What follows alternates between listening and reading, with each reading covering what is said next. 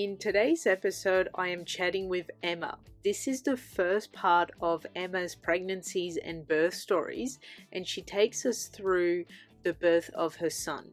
Emma took quite a dive into her motherhood journey when 6 months into her new relationship, she found out she was pregnant right after finishing her degree and starting a new job. And this was all quite a shock, but a pleasant surprise for Emma, who was just excited to be a mum and decided to go along with it. Being a first-time mum and not knowing much about pregnancy and her birthing options, Emma just decided to have her antenatal care and birth her son at the local hospital nearby where she was living.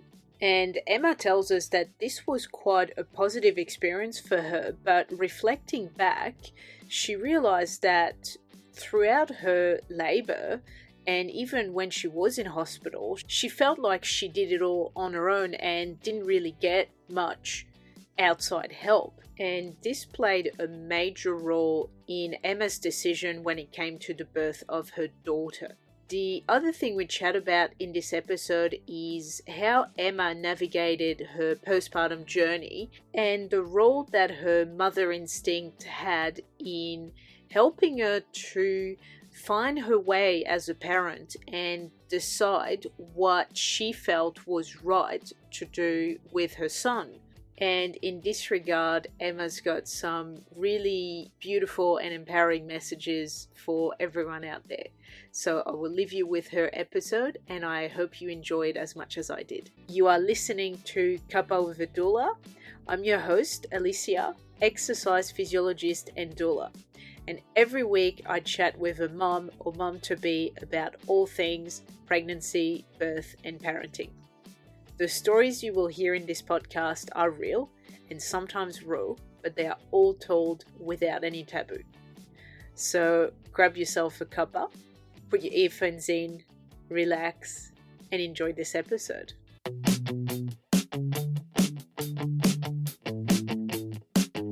Hi, Emma. Thank you so much for coming on the podcast. Thank you for having me. No worries. Do you want to start by introducing yourself? So telling the listeners your name, where you're living, and who is in your family. So my name is Emma. I am living on the Sunshine Coast in Palmwoods, and I've got a 6.5-year-old and a 3-month-old. Wow. And we'll get into as we just spoke about before, the uncommon age gap that is having children 6 years apart. Yep, definitely. Amazing. So let's dive straight into it, Emma. Did you always want to be a mum? I knew, yes, I did from a very young age. And I always thought I would be a young mum. But then when it actually happened, I wasn't quite expecting it. So my first was quite a big surprise. I was, only dating. Well, I'm still currently with my partner now, but we'd only been dating for about 6 months and then I fell pregnant. Oh. So it was kind of like, this awkward time of like, okay, is this like the best timing for us? You know, is this meant to be? And I've kind of always been the person that if it's meant to be, it'll just be. So I was like, right, well, it's obviously happened for a reason. So we'll just ride that. And, you know, if it's going to be a viable pregnancy, we'll just let it all unfold. So, wow. Yeah, that was my journey into motherhood. That is absolutely amazing. And obviously it's amazing to hear that you're still with, you know, your partner, husband now. Yeah. Because that could have been a big deal breaker, obviously. Oh, 100%, definitely. And I mean, it's definitely made us grow a lot as our relationship has progressed. Had you, like the two of you, already spoken about kids? I mean, you'd been dating for 6 months. Had it come up? No, I mean, to be honest, I can't actually remember if we had like that proper chat. Like I think we both eventually wanted kids, but it was so like still like honeymoon period that it wasn't really. I was only 23 and Jake, he's 4 years older, so he was 27. So I guess it's, you know, not really the first thing you're going to jump into. You kind of think about, you know, engagement and marriage first and then maybe talking the kids sort of chat. But yeah. So had you, I guess maybe that's a difficult question to answer, but back then when you've been dating for 6 months, were you seeing, you know, that this could be a longer term relationship and you felt like he could be a good, you know, father to your children? Oh, no, definitely. I mean, yeah, it was like, even though it was only quite short, like I guess when I did fall pregnant, it was kind of like, well, at least I knew that he was a really supportive partner and things like that. So it wasn't like it was one of those honeymoon sort of flings and you kind of 6 months in and then you kind of go, oh, maybe that's not that. But yeah, I could definitely see long-term sort of stuff. So I guess that's just the universe kind of being like, it's going to work out. That is so good that it worked out. And what a dive into motherhood. I mean, you said,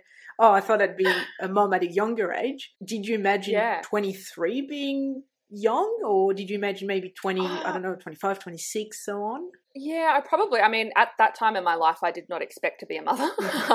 But when I was a lot younger, talking maybe when I was like, 8 or 9, and you sort of think like, yeah, I'm going to be a young mum one day. Yeah. When you've got no real idea of what that looks like. So I guess I kind of, lived up to that in a way. But when I was, just before I fell pregnant, I didn't expect that I would jump into motherhood so quickly. No. Oh, wow. So you were 23, and I think you're an exercise physiologist. We've got that in common as well. So you not long finished your degree, right? Yeah. So I literally graduated. What would have that been? At the end of 2015. And then got my first job out of uni in 2016, and then fell pregnant with him like in late December of 2015. So, and then had him in the 24th of September 2016. So I just started this job, and then they were about to put me full time, and I had to kind of have the chat. Like, I'd been hiding my pregnancy because I was like, do I tell them? Do I not tell them? And then, I think I told them at about 16 weeks because I was able to kind of conceal it quite a bit because I'm quite tall. And then I was like, look, I know you're about to, we were having an interview for them to kind of put me full time. And I was like, look, I probably should be honest here. I am actually pregnant. And, I was, I'd love to go full time, but I understand that will probably change things now. So yeah, that was interesting, kind of doing things a little bit backwards. And wow.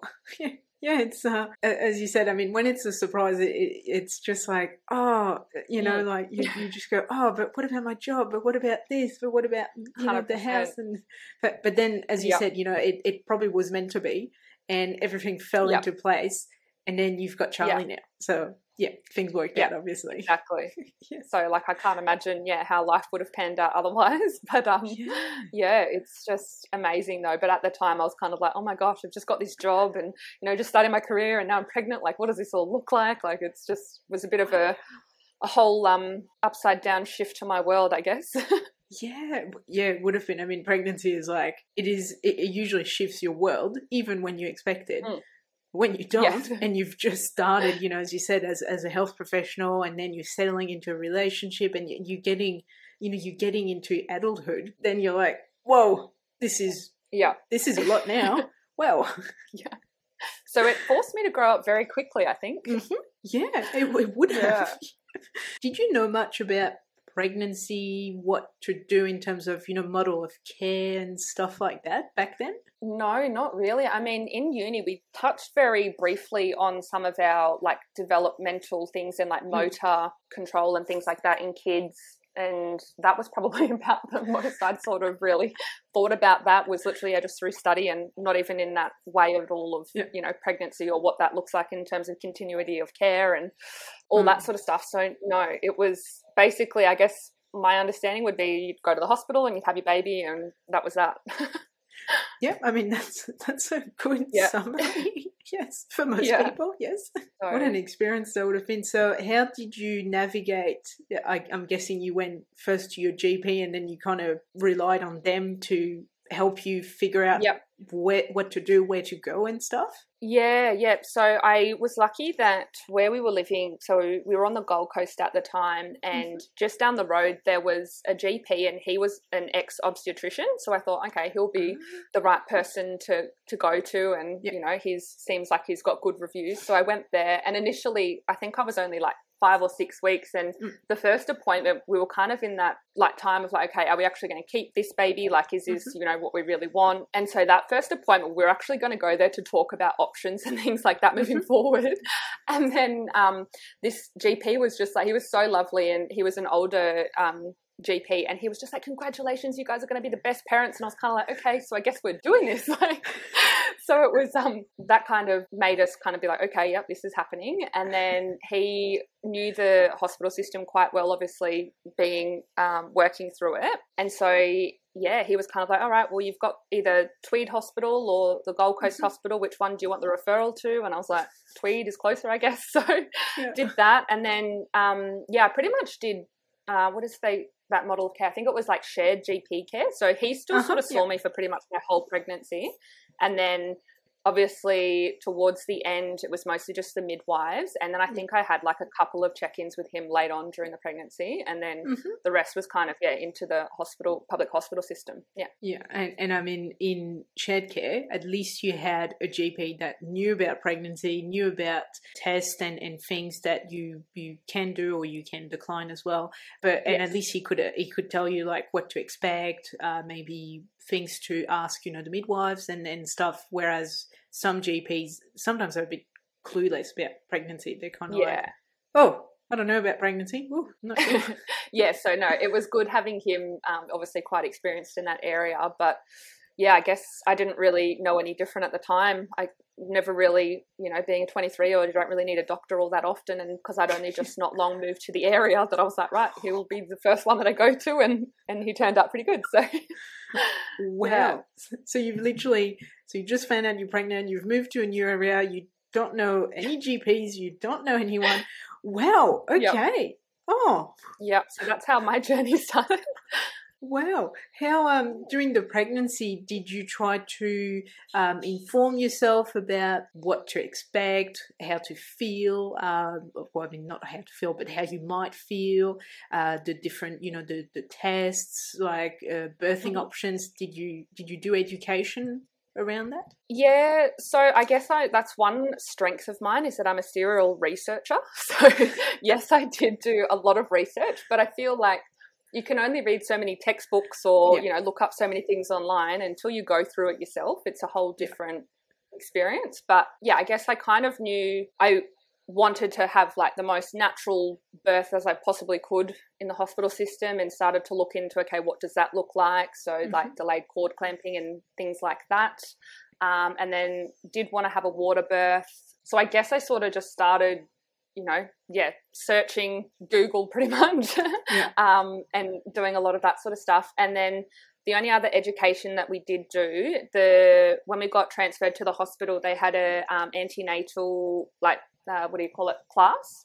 Yep. So we did, I think there was 6 weeks of that. So we did that with the couple of the midwives. So that was good because, they were kind of more educating around like, okay, we got the tour of the hospital, like this is where you go. And then obviously like the actual physiological stages of birth and that. So I think I kind of had researched that, but it was good for Jake to kind of come along and, just see what it was all about as well. So yeah, that was pretty much how I kind of navigated that and researched and did that sort of stuff. Yeah. And so from an exercise perspective, did you know how to, I guess, stay active and what, obviously as the belly gets bigger, obviously your center of gravity changes. Did you know how to, I guess, modify, your exercise routine? I'm assuming you were exercising back then.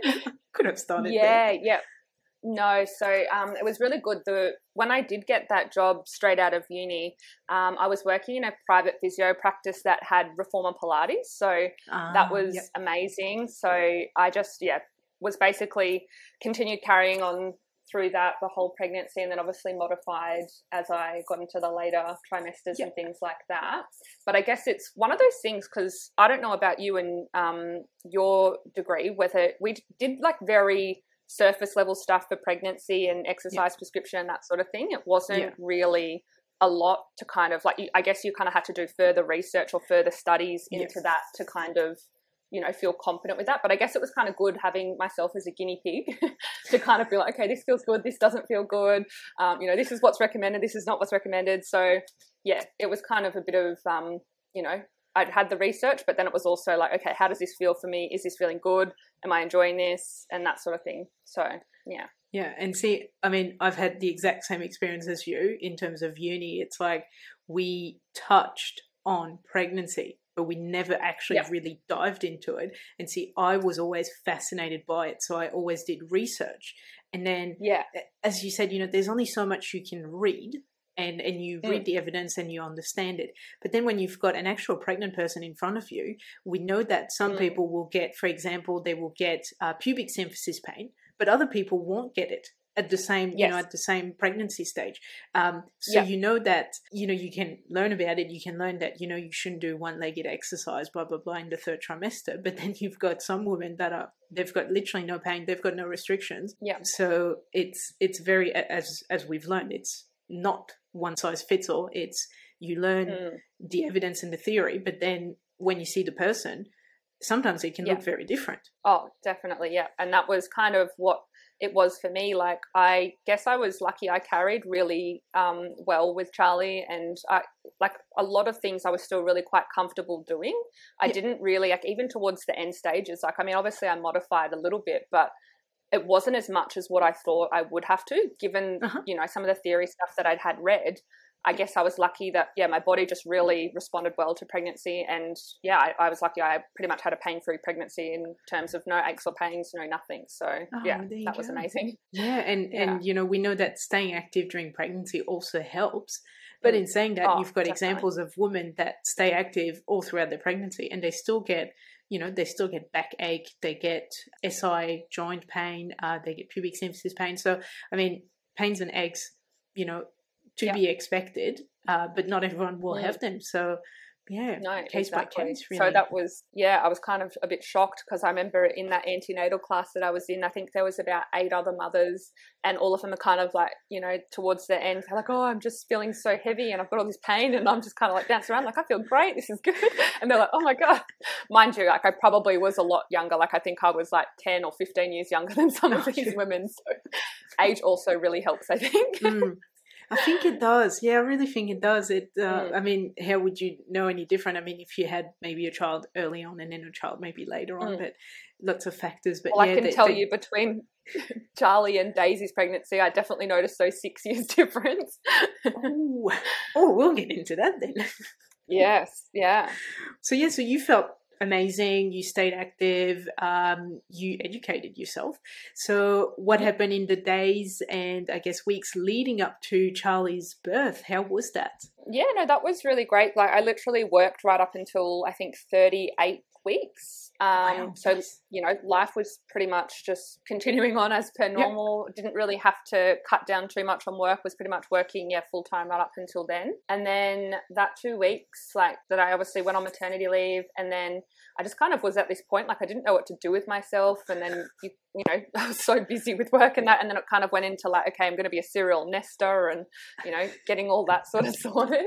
And then, I was also sort of at that point where I'm like, okay, I didn't really know at what point to expect to go into labour, like they say any time from sort of like 38 weeks or, some people say 36 weeks or whatever. So you're kind of like, well, I could technically have a baby at any time now. Yeah. So you're just kind of preparing yourself and you're just kind of tuning into your body and like, am I feeling anything different? What's up? But so those couple of weeks leading into it, I guess it's a very interesting time. Like, it's, you're anticipating Bubba's arrival, and then also kind of like you've got all this time and you're like, okay, what am I going to do? And it was a very interesting time. I mean, there's only so much nesting you can do, and it usually takes you like maybe a few days at most, and then you've got like 2 weeks up your sleeve and you're like, okay, well, I mean, today, so I've cleaned the toilet, I've gone on a walk, I've made dinner for the freezer, I've had a nap,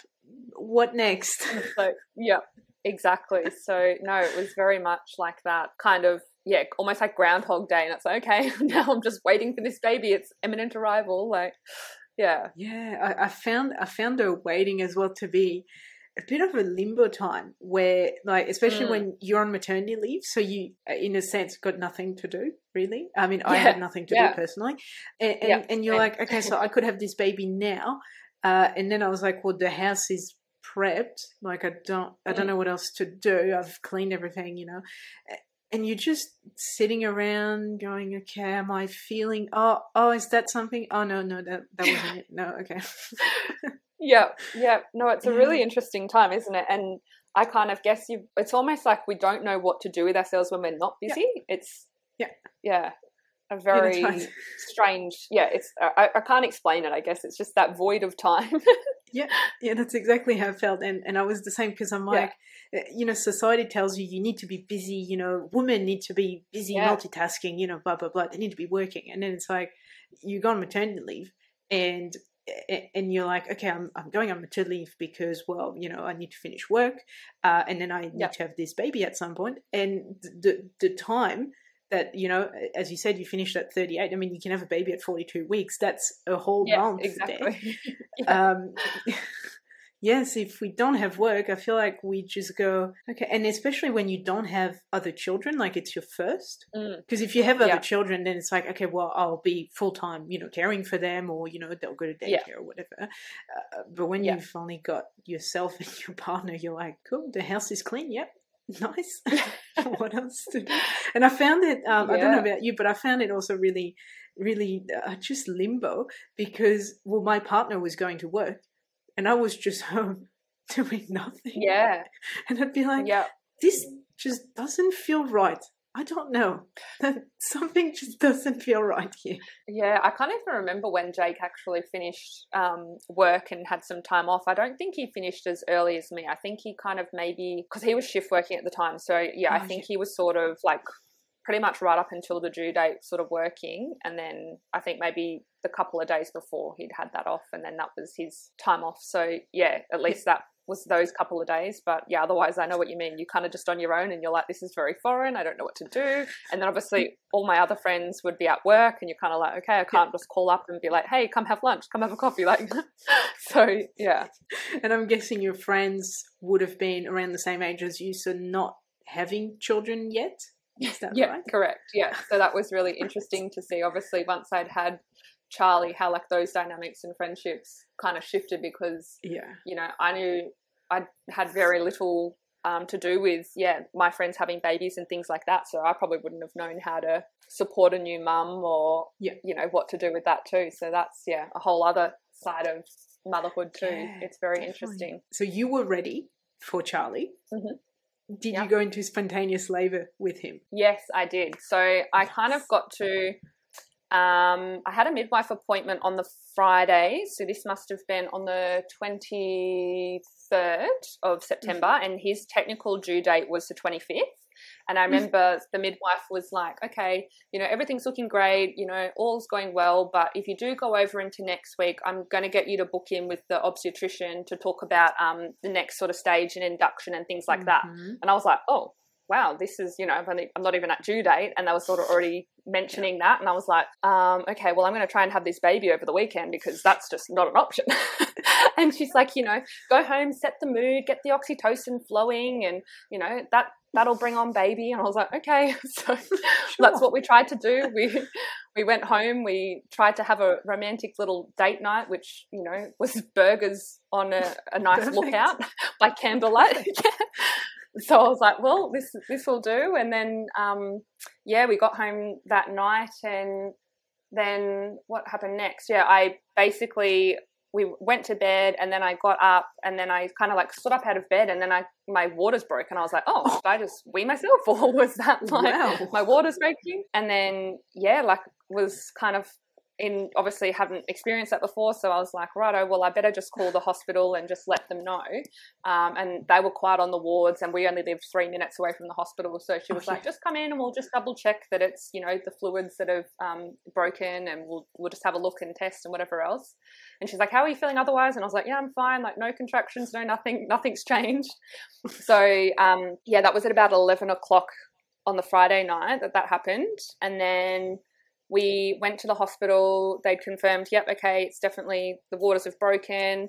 And they're like, well, if you're not feeling anything else, then you may as well go home and get some rest. And, in the morning, come back and we'll just see where you're at with everything, and we'll work out a plan from there. And I was like, okay.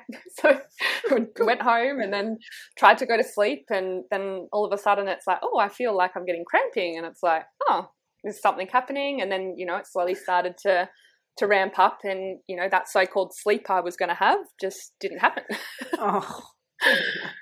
So yeah, it sort of just started, spontaneously like that. And then we pretty much stayed at home until about 5 a.m. and things started to get pretty intense. That's when with Charlie, as soon as I sort of started to get my first sort of like, after it went from sort of cramping to more contractions and surges, I started to throw up, and that was one thing that I was not prepared for at all. And I hate vomiting. I'm not a vomiter. And so I all of a sudden was running to the toilet, throwing up, and then also started to have it from the other end and diarrhea. Oh, God. And then things were starting to intensify, and I'm like, what is going on? I'm not prepared for this. Wow. So I remember calling, the midwife unit again, because they give you this hotline to call. Well, it goes directly to the actual midwives in that hospital. And they were like, no, that's great. Things are progressing really well. You're doing great. And I was like, what do you mean I'm doing great? I'm throwing up and I've got diarrhea and I've also got labor pains. Like, this is not great. I'm not expecting this. Like, so yeah. And by this point, it's, it must have been probably between 2 and 3 in the morning. And so I hate vomiting. So I go to Jake. I'm like, Jake, I need you to go to 7-Eleven and get me some Gatorade. That was the only thing I could think of that would, be somewhat helpful. Yeah. And he, I think 7-Eleven is literally like, by the time you drive down there, it's no more than a minute drive. And it felt like when he left, it felt like he was gone for hours. And I remember I ran the bath because I was like, I just need something to just kind of chill me out. I was in the bath. And yeah, he reckons he was gone for like 5, maybe 10 minutes tops. And I reckon it felt like an hour. And I was just like, as soon as he got back, I'm like, we have to go. So we, packed up and went to the hospital, and lucky we're obviously quite close. So this is pretty much the sun is rising at this point. And I remember when we went to antenatal class, the midwives were like, now there's a specific spot you've got to park, don't park in emergency or get a parking fine. And, if you come in after hours, so it was still technically after hours. So we did have to present to emergency first. And then Jake was like, oh, well, we can't park here.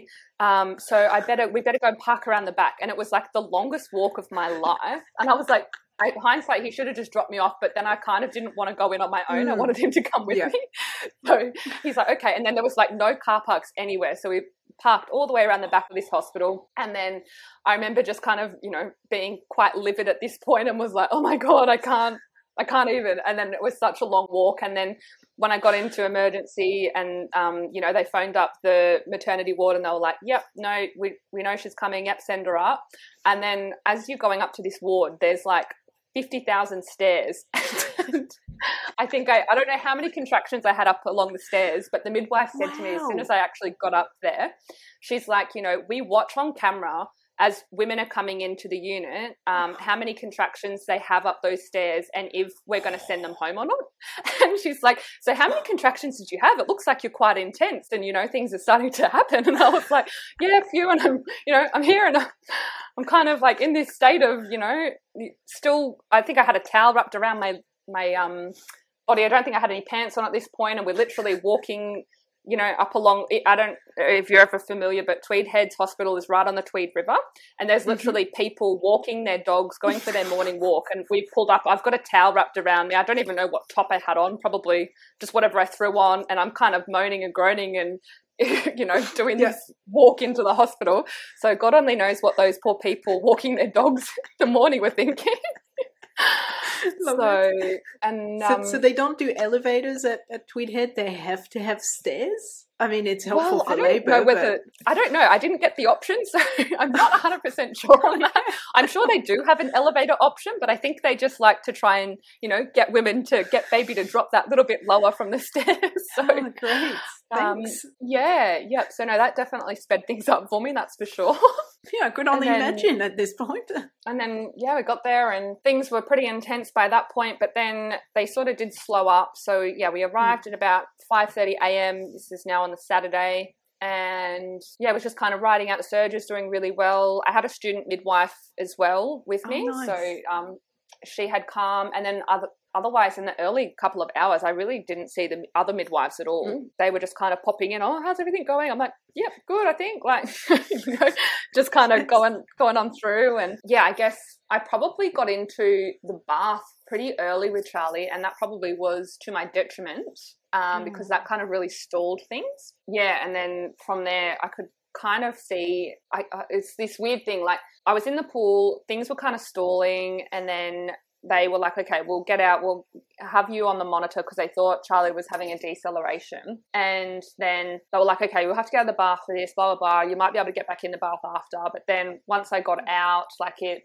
just kind of, yeah, I don't know, like it sort of stalled for a bit, and then I was on the bed trying to ride through some contractions.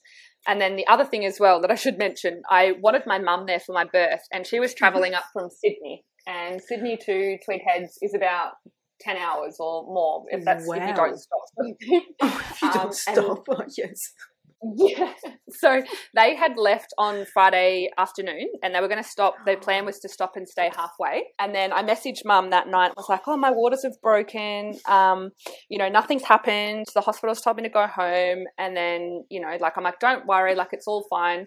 And then she got this motherly instinct and intuition in the morning to get up at like 4 a.m. and she's like, Will, we've got to, like, my dad, she's like, we've got to go, we've got to just start driving. So they started driving, and then they were literally on this race against the clock. So at this point, Jake has, like, been in communication with them saying, like, we're at the hospital, things are happening, blah, blah, blah. By this point, I've had to get out of the bath, and I think Mum just got there just as they got me out of the bath, and the midwives were like, you've just been waiting for your mum, haven't you? And then as soon as Mum got there, then things started to, like, just take off again. And then my dad was actually there as well, because he'd just dropped Mum off, and he was kind of like, well, do I stay, do I go? And I was like, I don't care, like, whatever. And so at this point I'm on the bed, they've got me on the monitor, and I'm pretty much in, like, active labour, like Nelly about to push sort of thing. And so Mum's literally got there at probably about 11 o'clock, and I ended up having Charlie at 12 o'clock or 12:18. So it was very quick from then getting there. And then, Dad was kind of like, well, I may as well just stay and wait then. So my mum and my dad were in the room, and Jake, and then we had the student midwife. So it was quite a bit of a crowd there. And then, I remember being on the bed. I guess that was one thing I didn't really research too much, which, I'll speak into as I talk about Daisy's birth, but kind of didn't do enough research on birthing positions. I guess I had been put in this situation. I'm kind of at the point where I'd been labouring. I obviously was still quite a short labour, but I was pretty exhausted, not having any sleep that night. And so by the time we've sort of hit that point, they're kind of saying that I'm failing to progress. I've got to get out of the pool, the birth pool, come up onto the bed. And I just kind of was like, okay, whatever. I was at that point, like, just do whatever. I don't care. I just want this baby out. And so I'm on the bed, and then they were like, well, I think you're starting to, like, they were starting to kind of coach me through pushing and breathing through each contraction. And then I had a midwife on either one of my legs. They had like that big mirror in front of me so I could see, because they're like, do you want to see? And I was like, yep, that'll give me, like when I see the head, like, inspiration to push. Yeah. And obviously knowing now, like, birthing on my back is not a great birthing position. And it kind of, the pushing stage, I think, ended up going for about, I'm going to say maybe 40 minutes. And I feel like when Charlie finally started to crown, like, it just took forever in that, like, ring of fire. And I was just sitting in that being like, oh my God. And, we wanted some photos and stuff taken, and the midwives were like, okay, Jake, get down to the head. And they're like taking photos. And I'm just like, are you kidding me right now? Like, I'm sitting in this ring of fire and you're taking photos. I was like, get this baby out of me. And she was just like, looked at me and she was like, oh no, honey, you've got to wait for the next contraction. And I'm like, oh my God, like, I'm just sitting in this, and I'm like, oh.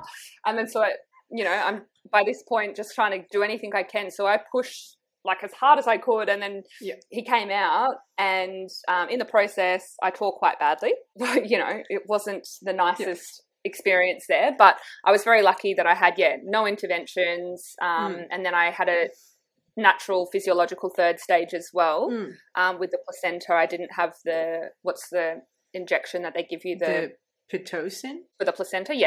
I didn't have that, so I had a physiological third stage, and the placenta came out pretty much like half an hour after I had Charlie. And so I guess being a first-time mum, I didn't realise how rare this was to kind of navigate that hospital system and have an intervention-free birth. Really? Wow.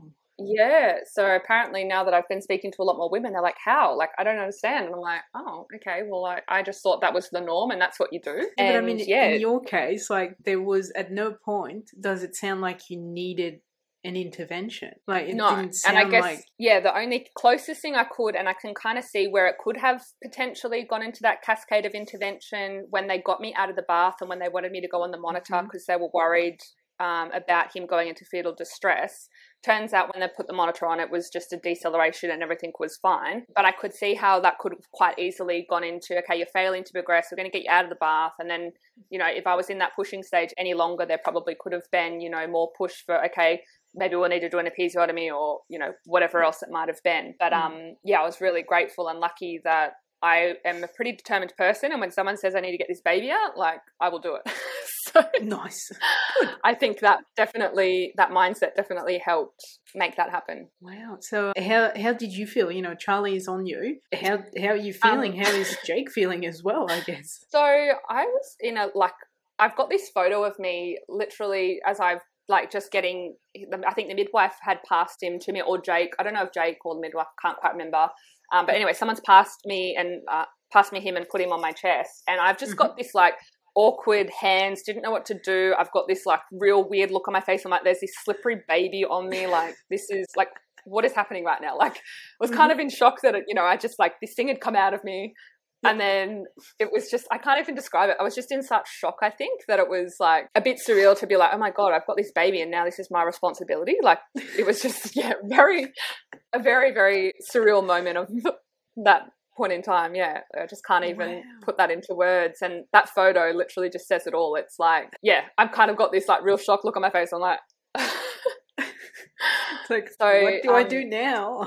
Yeah. And then I remember so from the reading and research that I'd done, I knew that I wanted to do delayed cord clamping. I knew I wanted skin to skin straight away after. Mm-hmm. So I had that all written down on a birth plan, and the midwives really respected that. And I basically got all those, that all went to plan. And then, he came straight over onto my chest. We had skin to skin, and then he pretty much did the breast crawl. Oh, nice. And I was kind of just, it was really interesting. I just guess you just kind of let your intuition take over, and then obviously baby's intuition kicks in and they know how to find the breast, and they do that breast crawl, which is just, it's amazing that they have that innate wisdom and ability to do so. It was just a really interesting time. And then also I remember the midwives, I think I was lucky that they were quite hands off. I know some people have experienced where the midwives are trying to get the baby to latch right on your boob, and they're trying to hold their head, and it kind of takes that, that baby's awareness away from actually finding the boob themselves. So, I was really lucky that, they just sort of let me do my thing. And then from that point, I feel like it was just really crazy, because then I literally had so many people come and visit me in hospital. It was, then Jake's parents came literally a couple of hours after, and, that happened. And then, obviously my mum and dad were still in the room. And then I think my auntie and my cousin came. I think my nan came. It was just this real, it was just crazy. It was so overwhelming. I think about it now and I'm like, oh my God, that is just so full on to have just gone through what you've gone through, and then just have all these people come in and, want to see you, want to see the baby. And it was, I just guess I didn't really know any better or kind of prepare. I was kind of just whatever, come if you want. I don't know what's going to happen. Just this real blasé mindset about everything, I guess. Wow. Yeah. So, and that's, I think that's where, when we had the COVID, and the lockdowns and that, that's where a lot of people then in disguise, that was a blessing, just that part, obviously not the whole COVID thing, because it was you can't have visitors. And for some people, for some people, they want to have visitors straight away. But for others, sometimes it's hard to say no, especially to your family. They want to come straight away, and you kind of not really want to say no. But then, you're kind of thinking if you could wait, it wouldn't be that bad, And so, and with those restrictions, it was you can't come anyway. So, So and just because definitely was a positive for sure. Yeah, and just because, as you said, you've gone through so much emotionally, you need to process that. Your pregnancy's over, you've got your baby, and now you're a mom. You've got to navigate, early motherhood, early postpartum, and obviously you're exhausted. You might have, maybe tears. You might be in pain. You might want to rest. Just having people is draining, really. Yeah, definitely. No. And so I guess I didn't really, the one thing I guess with Charlie too, I didn't really prepare at all for postpartum. Okay. You know, I didn't know what it would look like in terms of visitors, how I wanted, you know, that to play out. I literally we were living in a 2-bedroom unit. And so after I think I spent 2 days in hospital. And then when I got home, I still had my mum, my dad, and then my nan also staying there. So nan was sleeping in the lounge room. Mum and dad were in the spare room, and me and Jake were in our room. And it was only a 2-bedroom unit. Like, it was just full on. Yeah. And I think about it now and I'm like, wow, like, how did I cope with all of that? Like, I mean, I was just lucky that, you know, mum and that were amazing helpers. And, you know, obviously stepping into that early stage of motherhood, it was great to have them there. And, you know, mum cooked and did all that, so I didn't have to worry about that. But at the same time, it was pretty overwhelming because, you know, you've got people in your space too, and you don't really have that time to connect with just you and baby. And I remember it was really hard, like when mum did eventually leave after, I think she stayed with me for 2 weeks, I really found it hard, like going from all of a sudden having all these people there to then just being me and baby. That was kind of when it was like, oh my God, like this is real life. Like I'm the only one who is here now and looking after this baby. Like I'm in charge of this baby's life. Like that, I guess, was kind of, I remember I said to mum, I was like, I don't want you to leave. I can't do this. And then, so I think she ended up staying a little bit longer, like she extended a couple of days. And then I managed to be like, okay, no, I think I've got this. Like I can be okay. And then it was okay. But yeah, it was a really interesting time. Yeah, and as you said, you just need that time when you come back from hospital or you have your baby at home, you know, whatever the situation is. You need time, whether that's your first or that's your third. You need time to find your marks, to connect with baby, to find, you know, all babies are different. You need to find, you know, what helps to settle my baby, what seems to trigger them, what's, you know, you need to figure out, obviously, feeding, naps, and having your space and just finding, you know, like your way is so important. And as you said, you had everyone there first, so you're kind of like, okay, well, at least, you know, mom's cooking and they're great because, you know, your mom and your nan, you know, they've been moms themselves, so you know, obviously that's great. But then they leave and you're like, I don't know how to do things on my own now. I haven't had to. Exactly. Yeah, so that was really interesting. And then I think Jake had 2 weeks off and then he went back to work. So then I was like, right, it's just me and baby. Like this, I was totally spun out into that overwhelm. But I think it was only for a couple of days, and then I was like, you know what, I've got this. I'm okay. I can do this. And obviously I did. 6 years on, kept him alive, so that's great. You have. Amazing. Let's celebrate that. Every year I've kept him alive for another year. Yes. No, but it's amazing though how your mother's intuition does develop. And I pretty quickly found out I didn't want to take too much, like even having mum and nan there in that initial part, you know, they would say things like, oh, back when I was, you know, I had your I used to do this and you did this, and it was really hard to kind of say, okay, well, you know, that worked for them, but that's not really how I want to do things. Or, you know, like you have all these people throwing these solutions at you when something inside of me was kind of like, no, I don't actually agree with that, or, you know, I don't think I want to go down that path, or whatever it might have been. So I think I was lucky that I guess my intuition really kicked in, and that really kind of was evident when I had this 6-week, maternal health nurse appointment. I remember I went there. I hadn't been to this particular clinic before. It wasn't obviously attached to the hospital. It was kind of this like own little health unit thing. And I went to this appointment, and this lady, I think she was I don't know if she was a midwife or one of the child health nurses. I'm not 100% sure, but anyway, she was starting, like, so my baby's 6 weeks old, and she was starting to be like, okay, we're going to start looking at sleep training, and what are you doing? You know, I'm like, oh, okay, I'm feeding my baby to sleep. That seems to be working pretty well. He's sleeping well. And she's like, oh, no, we can't get into that habit. We're going to have to start sleep training. And so she gives me this, like, handout about sleep training, and then she's like, okay, and, you know, what else is going on? You know, otherwise he's healthy and well, blah, blah, blah.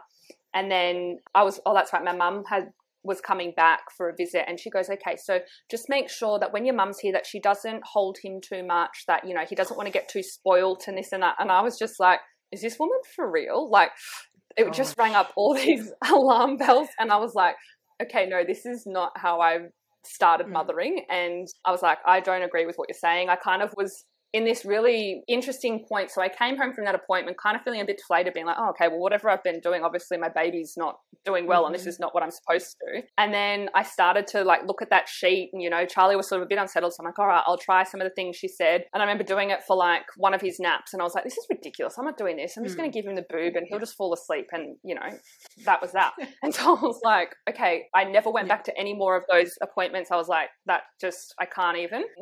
I was like, I don't agree with anything that you're telling me. Yeah.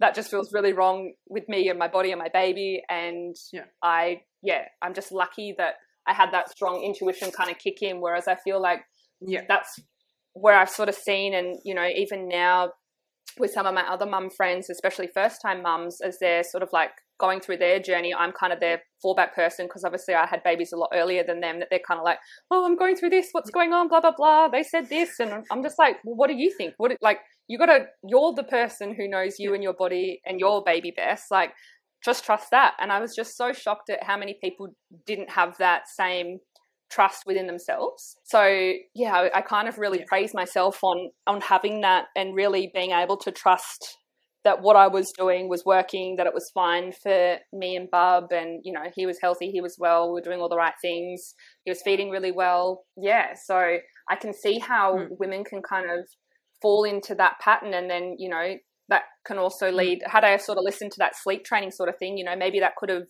inhibited my breast milk supply and things like that if I was kind of doing this weird like shushing and patting or whatever it was instead of feeding to sleep or feeding. Oh, that's right. And she wanted me to start routine feeding and not demand feeding as I was.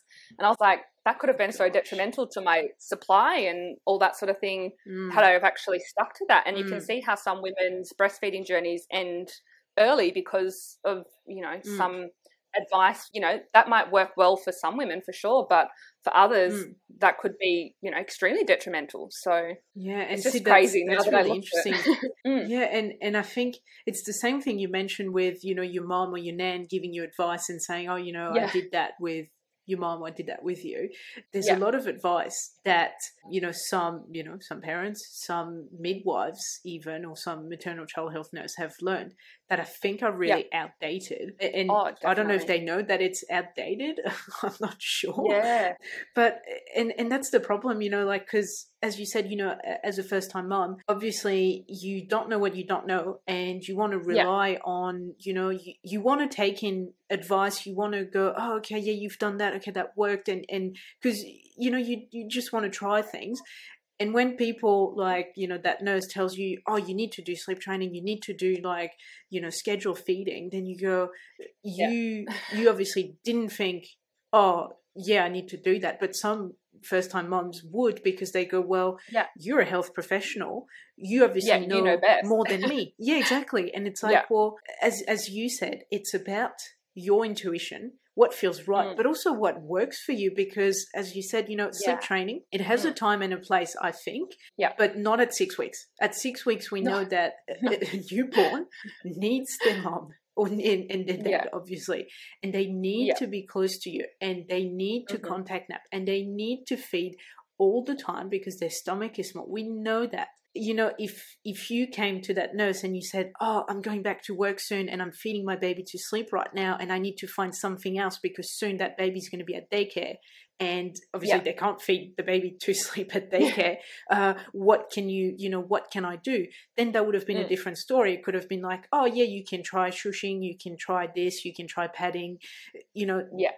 There it could have had, you know, time and a place at a different age, but without any, you know, unsolicited advice, basically, when your baby is doing well and you're not asking for anything, is not, and especially as a newborn, we know that, I spoke about it in another episode, we know that African cultures and Middle Eastern cultures where they have the baby on them, they carry the baby, the baby is always in arms or in a sling or in a carrier, and we know that those babies are so settled. They, you know, the moms have great milk supplies, and you know, everyone is happy really because the baby is, you know, it's a continuation of the womb. Basically, the baby is just on the skin, can hear, you know, can obviously feel the heartbeat, can feel the warmth, can feed when needed, and we know that's the best approach. And I feel like as a Western society, we have a lot to learn from those cultures, and we're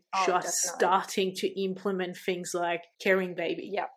Which is a lifesaver, really. And it's so good. No, and that's, definitely too, now with Daisy, like having followed a lot of those practices and things that you've just mentioned then, it's been such a different experience, and she is actually like the best baby in the world. Like, it's just crazy compared to, what I sort of was just trial and error with Charlie and trying to work stuff out.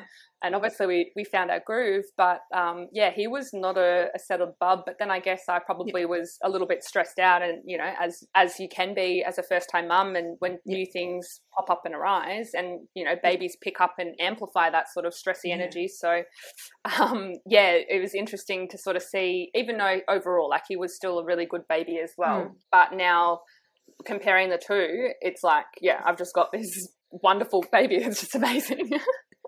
And I think because I hear that a lot, and I think it's also, obviously as a first time mom, you're finding your marks, because even when you educate yourself, when you read the books, when you ask your friends, your mom, you try and get as much advice as you can, it doesn't beat having your baby in your hands, really, because all babies are different. So whatever worked for your friend's baby might not work for your baby. They might have a totally different personality. One might have colic, one not.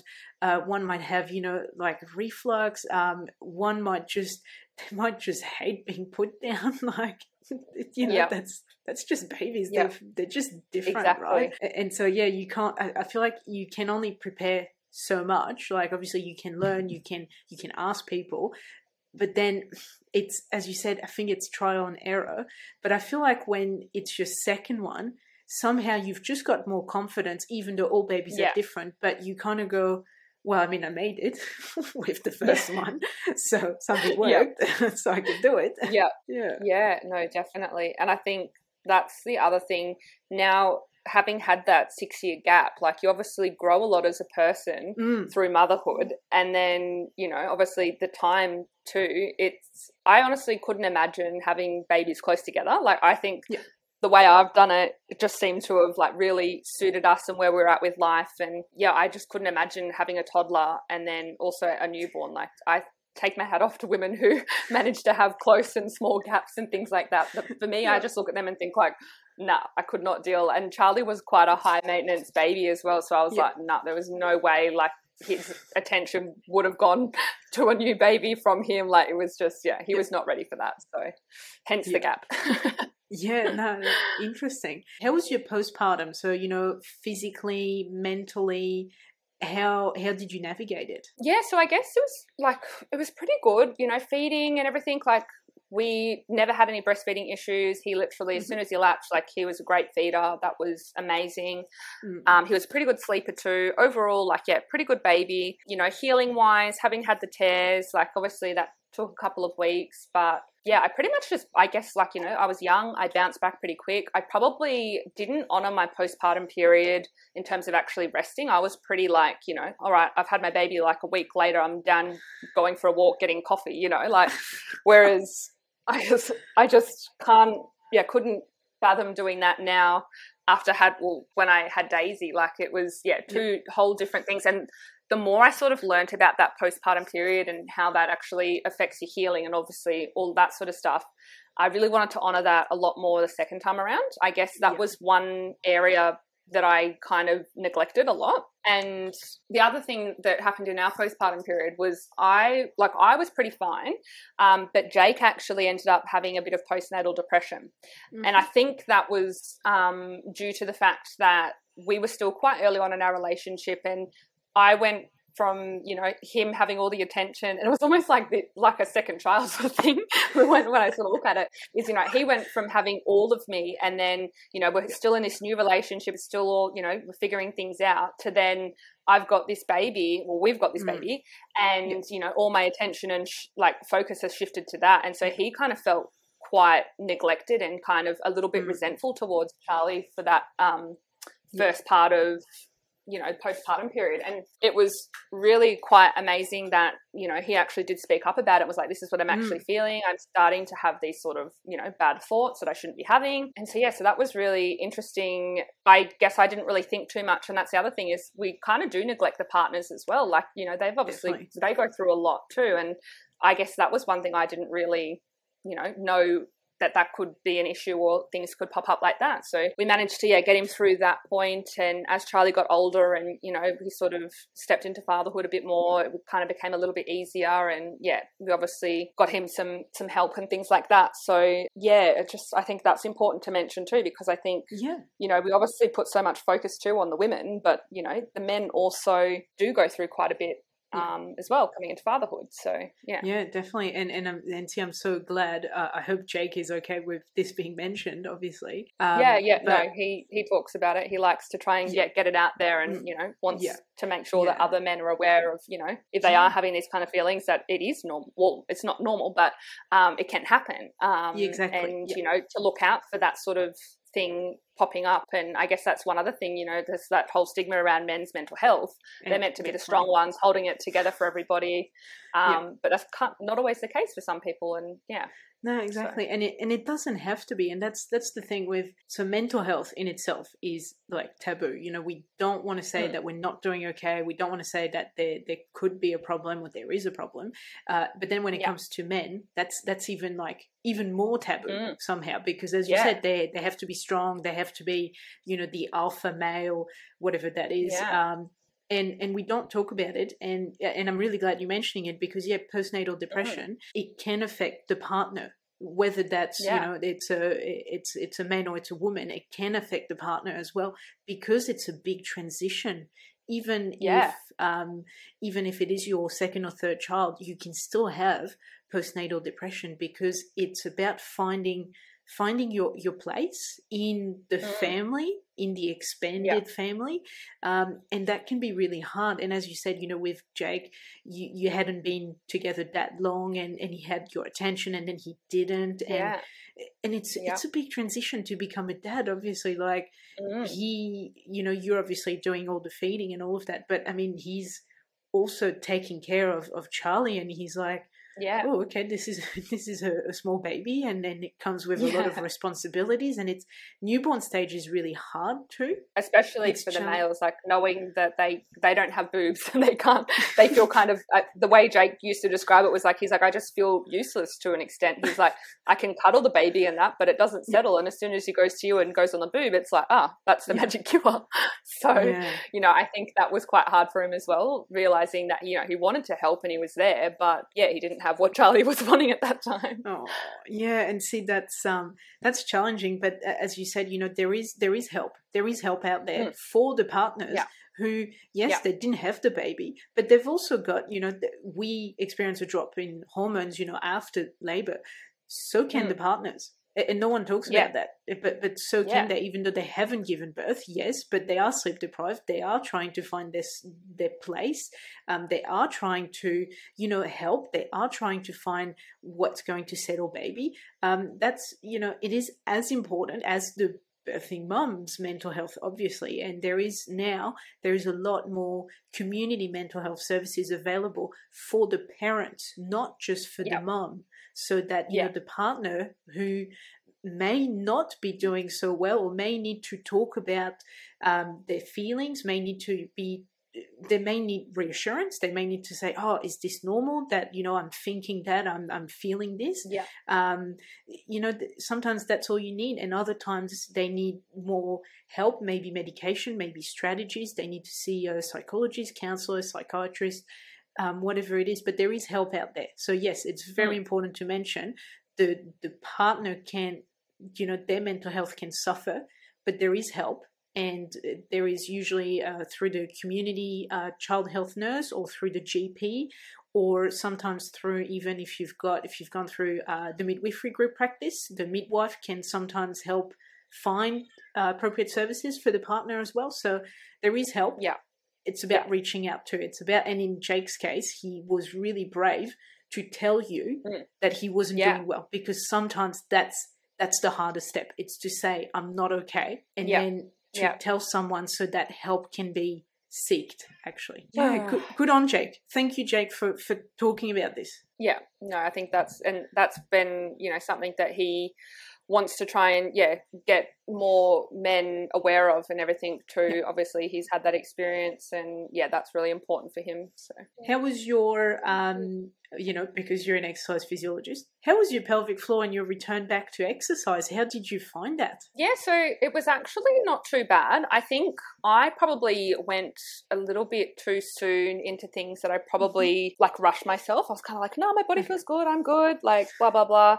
But later down the track, I'm talking maybe 6 months postpartum, that I was kind of like, actually no, I do have some stress incontinence and things like that, which was interesting, because then I guess that kind of made me, that's when I really started to shift my focus with the other options available for extra study and things like that. So I started this, external, lost for words right now, another course to upskill in pregnancy and postpartum. So professional development, that's what I was looking for. There you go. So it was more just not actually for my career as such. It was more for myself. I was like, I'm really interested in this. I want to learn more about this, how I can support myself and my pelvic floor and healing and all that sort of stuff. And then, because I also wanted to try to get back into running and things, and I was kind of like, well, this is limiting me, because now I'm either having to go to the toilet every 2 seconds so that I'm not leaking, and so I was kind of a bit in this phase of I should know this, I should have known better, blah blah blah. And then as I learned, but then I guess you don't know what you don't know.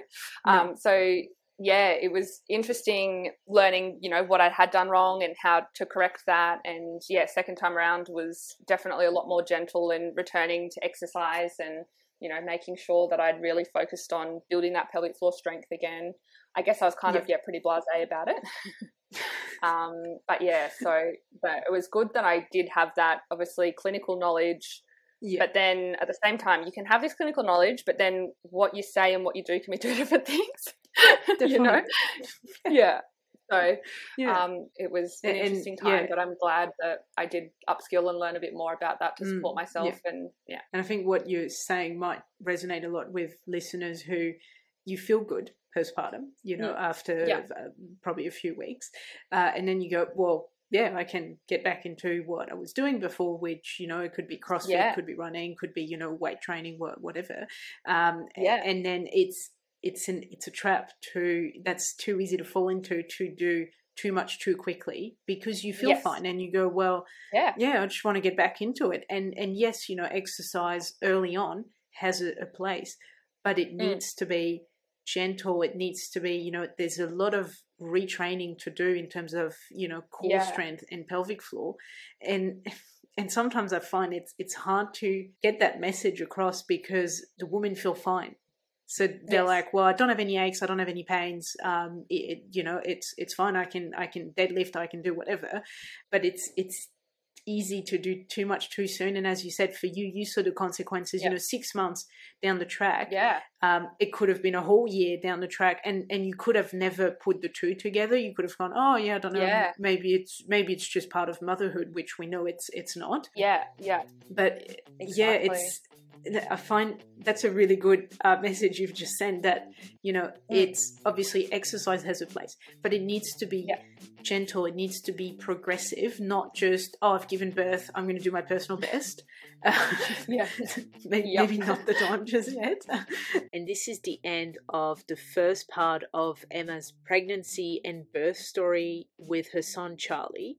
I hope you enjoyed it. She will be back next week with the second part, where she will take you through the free birth of her daughter Daisy.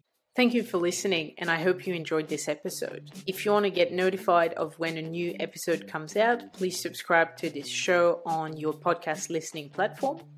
Also, I would really appreciate it if you could leave me a review on Apple Podcast, or share this episode so that other moms can find it. If you would like to tell your own pregnancy, birth, or parenting story, please head to the show notes and you will find a form there to get in touch with me.